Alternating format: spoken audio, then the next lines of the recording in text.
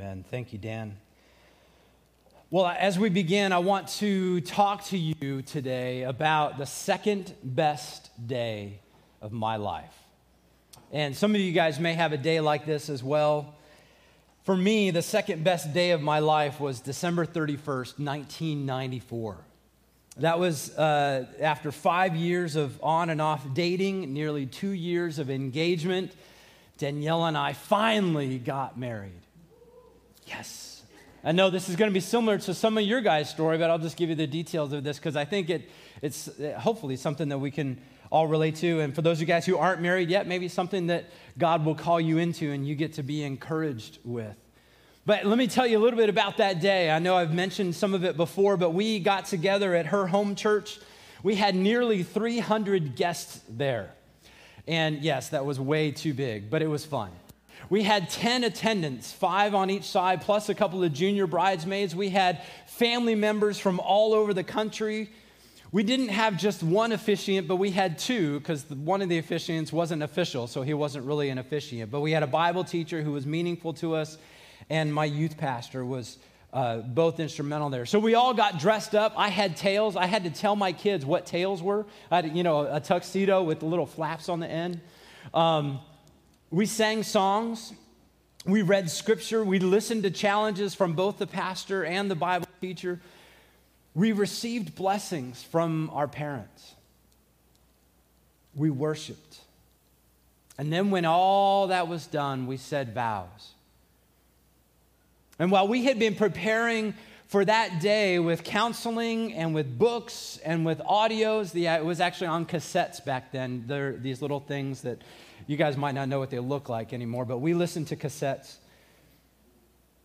But ultimately, when we said our vows, we committed to something that we knew was serious, but I don't think we fully understood just how serious it was. You see, on that day, Danielle and I made 2 decisions. And they're kind of 2 sides of the same coin, but one decision was that we stopped being single that day. It meant that our actions no longer were actions of a single person. Our thoughts were no longer thoughts of a single person. Our motivations were no longer single motivations. Our commitments were no longer single commitments.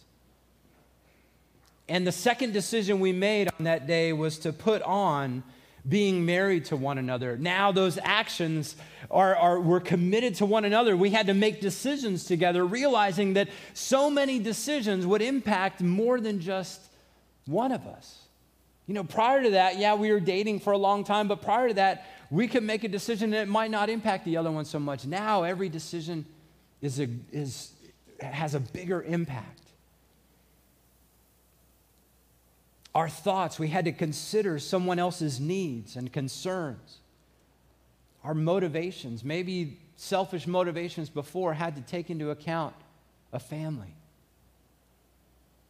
Both of those decisions happened at one time on that same day.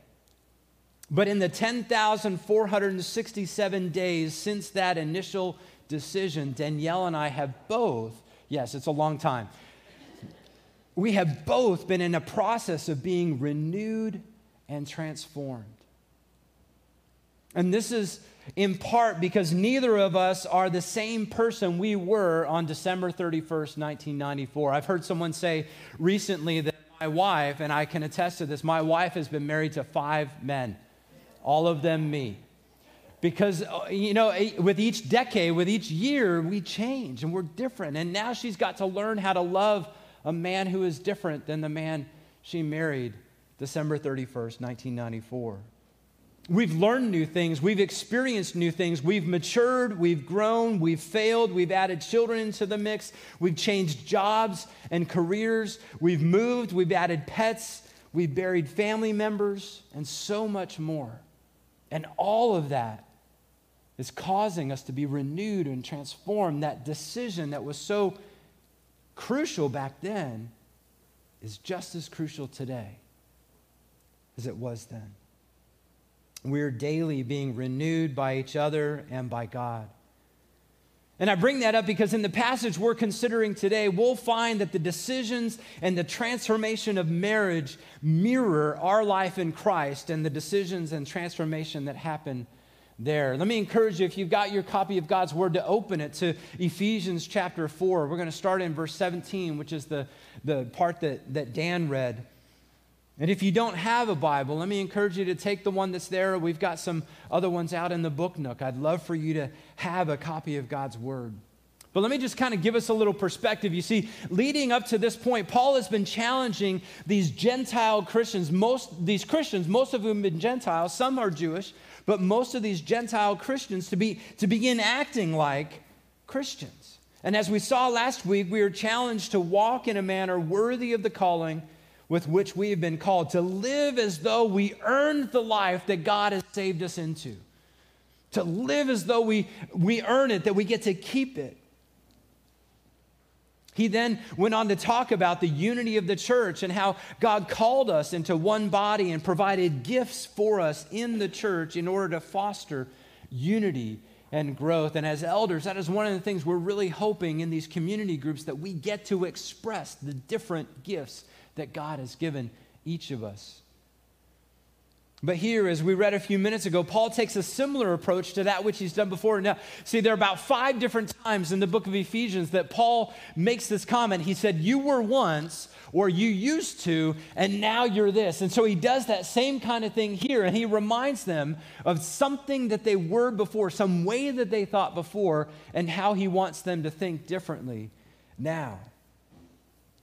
And so as Paul continues to encourage these Ephesian Christians to live out the life that they've been called into, he transitions to their minds. He transitions into their minds by pointing out the futility of their old ways of thinking, or as we look at it, of our old ways of thinking. Tim Keller has noted that so often when people begin to investigate Christianity, one of their first questions is, do I have to change what I'm doing? Do I have to change my morality? For instance, they might think, do I have to stop sleeping with my boyfriend or my girlfriend? Do I have to stop doing this activity? Do I have to change how I spend my money? Do I have to change how I spend my time? Do I have to change my ethics at work? And so one of the things that Keller points out is that, yes, all of those things will change, but the actions are not the place to start the change. He begins in their minds. Paul notes here that the difference isn't so much the morality, but the mentality. Look at Ephesians 4:17. He says, now this I say and testify in the Lord, that you must no longer walk as the Gentiles do in the futility of their minds. Now I realize this Gentile language for us, we hear it, we read about it, stuff like that. And so one of the challenges we kind of have to recognize is that Paul is talking to Gentile Christians. He says, don't think like Gentiles. So is he being racist? No, he's talking about their worldview. He says, don't think like you used to before you came to Christ. He's talking about their faith system, their religion, their way of thinking. You see, all of us before Christ, we were stuck in a futile way of thinking. We were mired by selfish motivations, by proud notions of superiority. And so Paul continues. He says, the Gentiles who've not yet come to Christ, those people who are not yet saved, they are darkened in their understanding, alienated from a life of God because of the ignorance that is in them due to the hardness of heart. They have become callous and have given themselves up to sensuality, greedy to practice every kind of impurity. And so while Paul does begin to address their morality, he begins to talk about that because that culture back then, I read some things this week that surprised me about Ephesian culture and generally Greek culture at that time. There were some very immoral things going on. And yet, while Paul addresses that, he says that the root of their problem is their darkened understanding. They don't know what they don't know. For example, people who might have a concept of God, and we might run into people like this today, people might have a concept of God. God is out there. He's some big, gracious, generous grandpa guy with a big white beard, and he wants me to be happy. So I'm going to do all the things that God would want me to do because it makes me happy. And if I'm happy, God's happy, and that's when I'll be close to God. And so some people would think that, I'll be happy if I do this, and then God will be happy with me, so I'm going to do that, even if it's completely contrary to what we read about God. And then there's another way of thinking that people might assume that God is a big judgmental God, and that he is only happy if we do certain things, if we act a certain way. And so in that line of thinking, they ask, like the rich young ruler asked Jesus, "Good teacher, what must I do to inherit eternal life?" And we hope that the answer revolves around some sort of just religious activity. Let me get a little bit of this. Let me just go to church, or any religious activity, any religious gathering or assembly or faith system, which is why some people say it doesn't matter what you believe, but that you believe something. Again, they're darkened in their understanding. Or people will say God wants you to treat certain people a certain way, treat all people a certain way, or he wants you to say certain prayers, and so you have to go and say this many prayers of this kind. Maybe he wants you to simply be nice. Or some people begin to jump into even superstitious rituals and omens in order to hope that they're appeasing God. Will my anxiety go away if I wear a cross around my neck? Will my sickness go away if I wear this, or if I do this or that? Their thinking, their disconnectedness from God deceives them into believing that it's all about actions. Now, don't get me wrong, actions do matter, but actions are not the starting point. Let me illustrate this another way. I've been reading a book lately by a guy named Ed Welch called Created to Draw Near. And the underlying premise behind his book is that we as God's people, as humans, are designed to draw near to God. We've been called into, really ultimately called to be his priests. And the New Testament calls Christians priests. It calls us a royal priesthood. And so one of the things Welch does is he takes all of Scripture, and I'm about halfway through the book now, but he's looking at the Garden of Eden, he's looking at the tabernacle, and he's looking at the temple, and all these things, and the way that God has infused certain things in order to help us get close to him. So let me show you a little picture. Regarding the tabernacle, the temple, and the sacrifices that surrounded those places of worship, the Old Testament law generally classified things in two ways. You had common things and you have holy things. Common things were outside of the tabernacle. Holy things were the things that were considered close to God. Okay, and the common things were also classified into two categories, clean and unclean. So in that picture where you see the word holy represents everything that's in that bigger inner rectangle, okay? And that small rectangle to the left of that is what we might call the Holy of Holies. In the tabernacle, that's where the Ark of the Covenant was. That's where the priest would enter once a year to atone for the sins of all the people. And just outside of the tabernacle, of that little box, is the holy place where priests could go and on behalf of everybody else. A lot of priests. Where the one place only one priest could go once a year, everybody could go to that place where it says holy. But there was a place where ritual sacrifices would take place, and of course that required clean animals that were without blemish. And it had to be specific, certain kinds of animals offered by people who were clean, people who hadn't been defiled by certain things. And so then the furthest place away from God is the unclean. This is represented by people who had certain diseases or who had touched something dead, and these were animals with certain blemishes or animals that ate other unclean things. For instance, because things like crabs and shrimp are bottom dwellers and they eat all of the excrement that happens from all the other fish, they were considered unclean because they were dirty from within.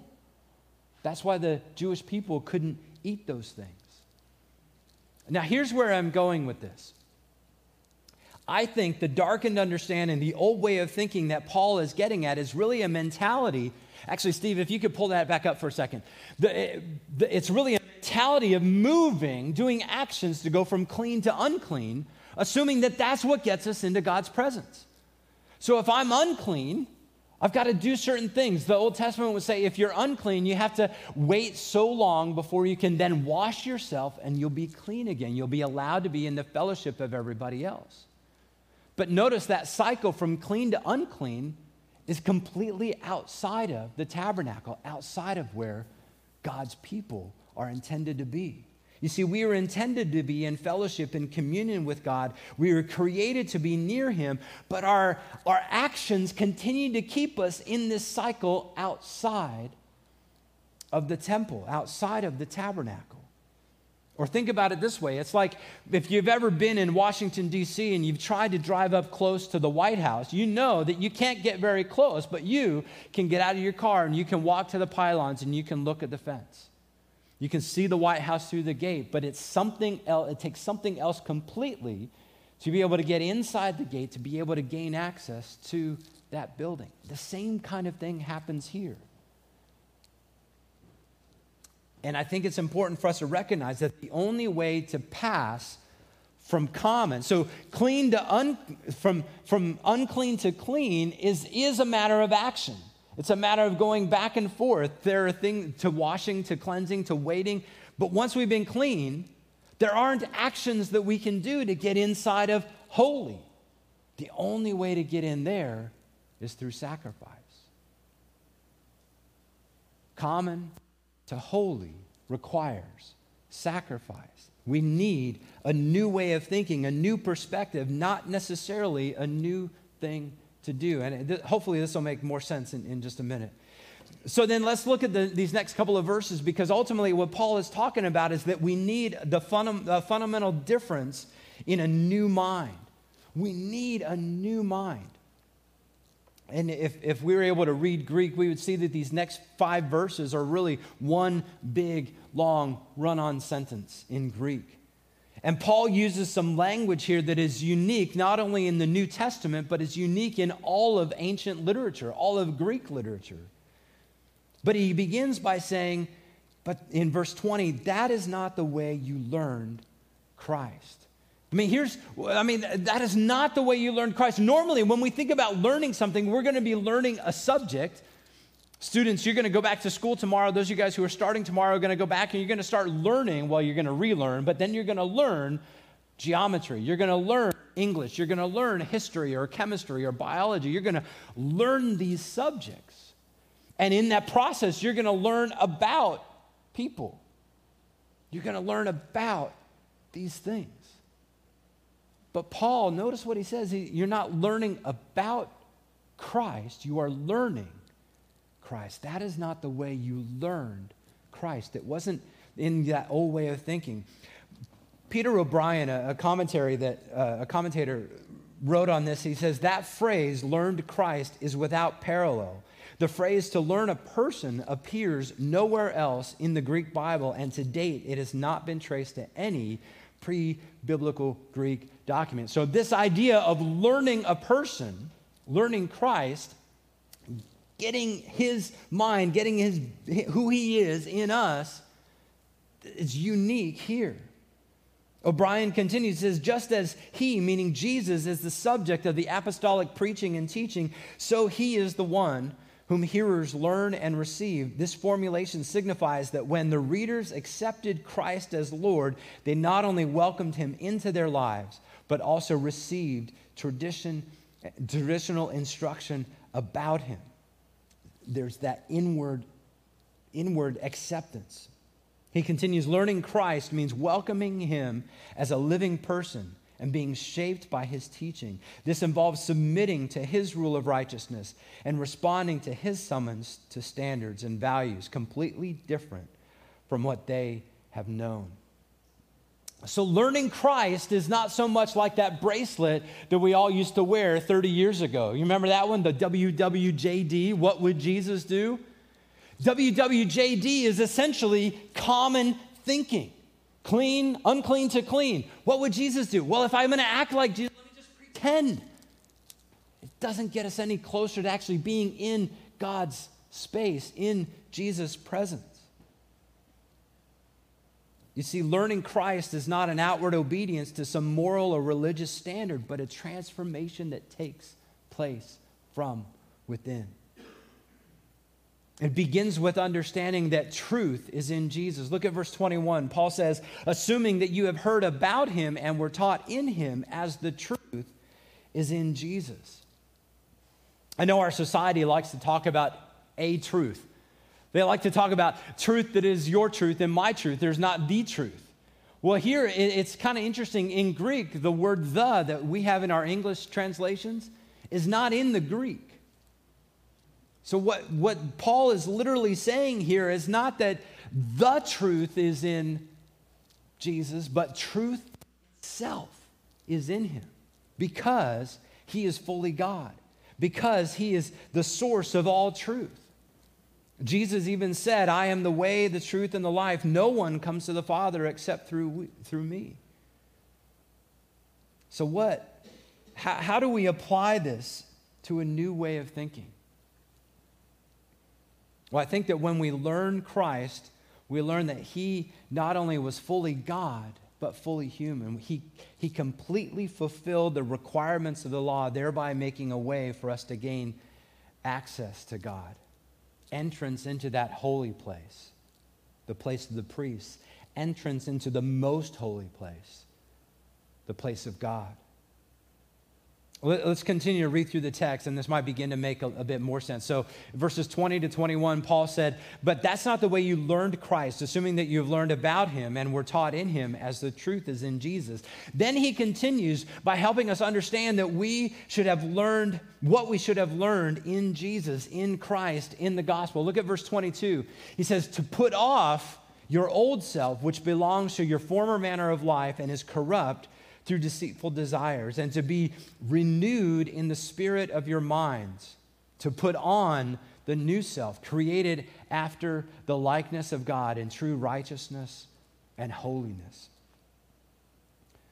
So essentially there are two decisions there, the decision to put off and the decision to put on, to put off our old self and to put on Christ. And bracketing those two decisions essentially bracket one big transformation, that renewal. And it's interesting, those words in Greek refer to a certain form in Greek that we don't have in any of our verbs. These Greek verbs essentially refer to a decision that was made at a point in time and is permanent. It is complete. It was done then and it's done for all time. So essentially, that decision, that first decision to put off, essentially, when we all learn Christ, we ultimately put off our old self, never to take it up again. Just as when Danielle and I got married, we put off being single, never to take up being single again. This putting off of our old self involves that old futile thinking that produced actions which simply move from unclean to clean. Those actions, those religious rituals that just went through the motions but didn't really gain us any traction with God. It challenges us. Putting off our old self removes that idea that pleasure, I mean, even the Greek people here would have recognized that pleasure, sensuality is worship. And that's not what we've been called into.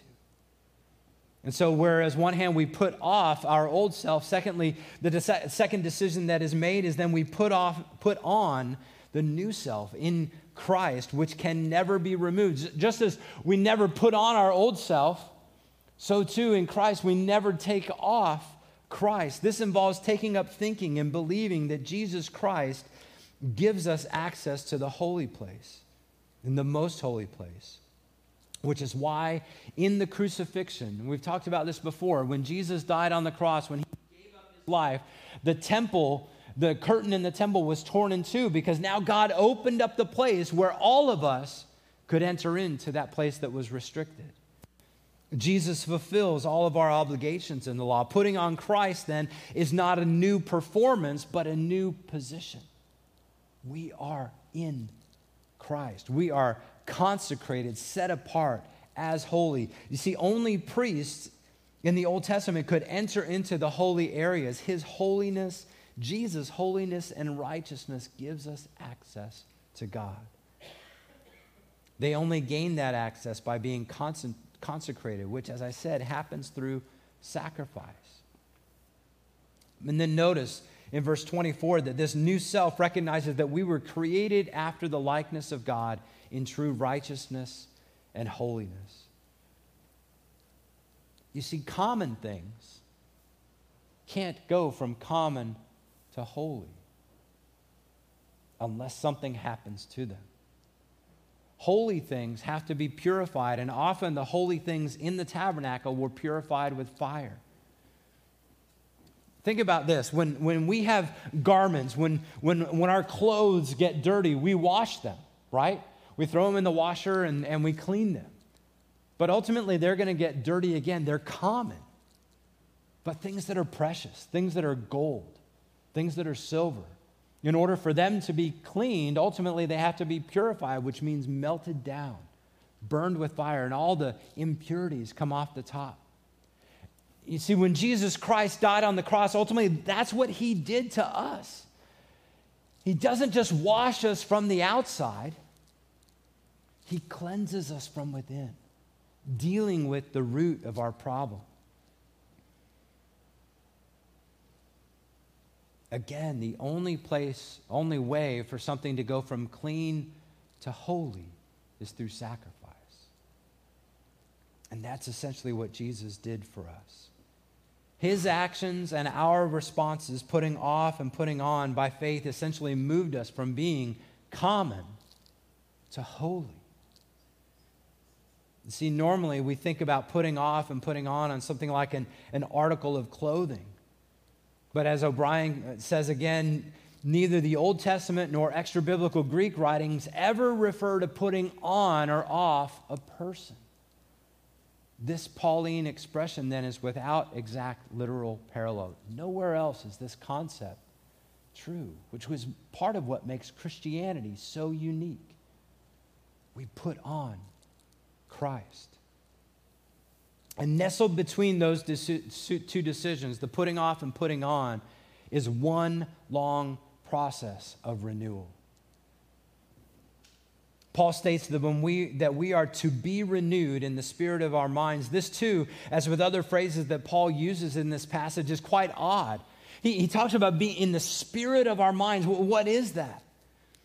And it seems strange that he would use those words. This renewal, which happens to us by God, is something that is happening in our inmost being. It's a transformation from within.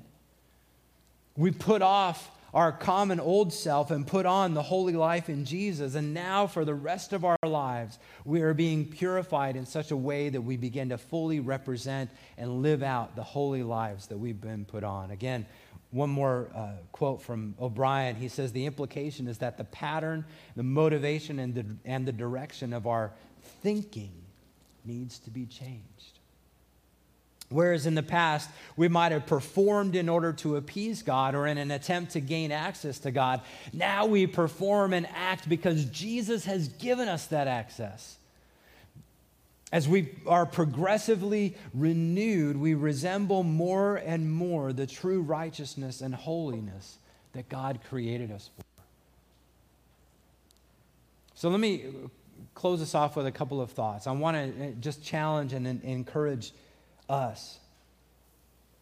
If you've not yet accepted Jesus Christ as your Savior, then begin by putting off your old self. Stop playing that common game, that religious game that's only getting you in and out of clean and unclean. Stop trying to gain access to God's space, performance. Put on Christ. Gain access to God because of Jesus Christ. Receive his free gift. and then perform because you've gained that access. And then finally, let God renew and transform you. You see, those decisions, that decision to put off and to put on are decisions that God, I think, allows us to make. He draws us, makes himself so compelling that we can't help ourselves.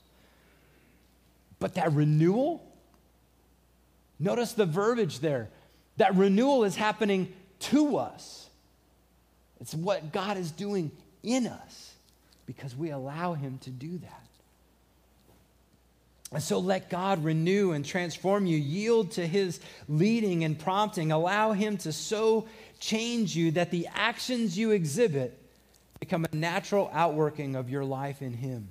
So think about this. At school, thinking not so much about what a Christian should do, thinking about moral behavior or moral speech, being loving and being generous, but what Jesus has saved you for. Because going in and out of moral actions, it's good.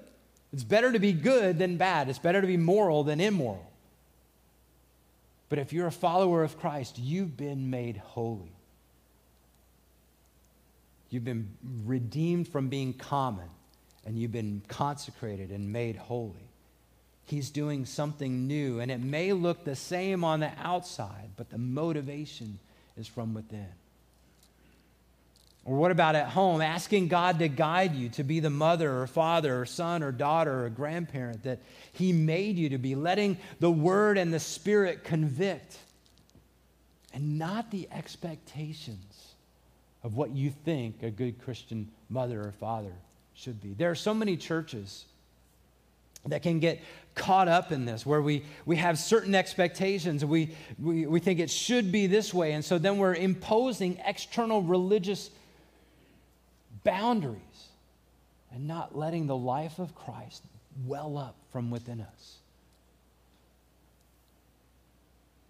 Or maybe thinking about it at work, doing your best for God's glory and not worrying so much about who gets the credit, but working because God has given you, working with authenticity, integrity. So what does all this have to do with community? I think in community we get to share how God is reforming and transforming each of us in community groups. We get to create those opportunities to talk about what God is doing in each of our lives.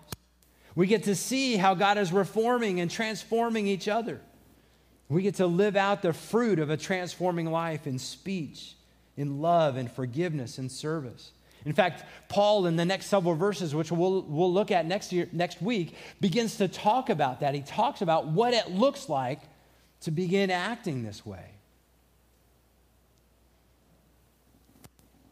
So I began talking today about the second best day of my life. And let me close by talking about the best day. Because for me, the best day, I wish I would have counted the number of days. I wish I knew the exact date. But the best day happened for me, I think, in May of 1978. And that was the day that I was having a conversation with my dad. And I know I've talked about this before, but I want you to think about it in light of these passages, these verses. On that day in May of 1978, I asked my dad, I said, Dad, how do I become a Christian? In this framework, he essentially said, Joel, you have to put off your old self, which as a 5-year-old, that meant, Joel, you have to confess your sins. You have to repent. You have to say, I'm sorry for being a sinner. And then you have to put on Christ. In his words, he said, Joel, you have to accept Jesus in your heart. We don't use that phrasing very much, but the whole idea is you have to be identified in him. And you know what was so interesting is very shortly after that, I could tell that my life was beginning to be transformed. My life was beginning to be reformed. The temper that I had with my brother, sure, it flared up from time to time, but it had generally subsided. The things that I wanted for me, generally now were submitted to Christ, and I wanted his things for me. But every day since that day in 1978 has been this process of gradual transforming and renewing by God. Yeah, some immediate change happened. There's gradual progress, and unfortunately there are setbacks. There's failing, there's falling, there's some other successes. But as Philippians 1:6 says, I am sure of this, that he who began a good work in you will bring it to completion in the day of Christ Jesus. And oh, what a joy that is to know that Jesus Christ is not done with any of us until he calls us home. And so if you're frustrated with your position of renewal, then just be patient, confess, wait, yield yourself before the Lord, and continue to press on, because God is not done with you yet. And if you've not yet put off your old self, and if you've not yet put on Christ, then let me encourage you to get that dealt with today. Let's have a conversation after church. Let's get together. Let's talk sometime this week. Because ultimately, religious activity isn't going to get you into God's space. It's not going to get to you into his glory. That only happens through the sacrifice of his Son. Let's pray. Father, would you thank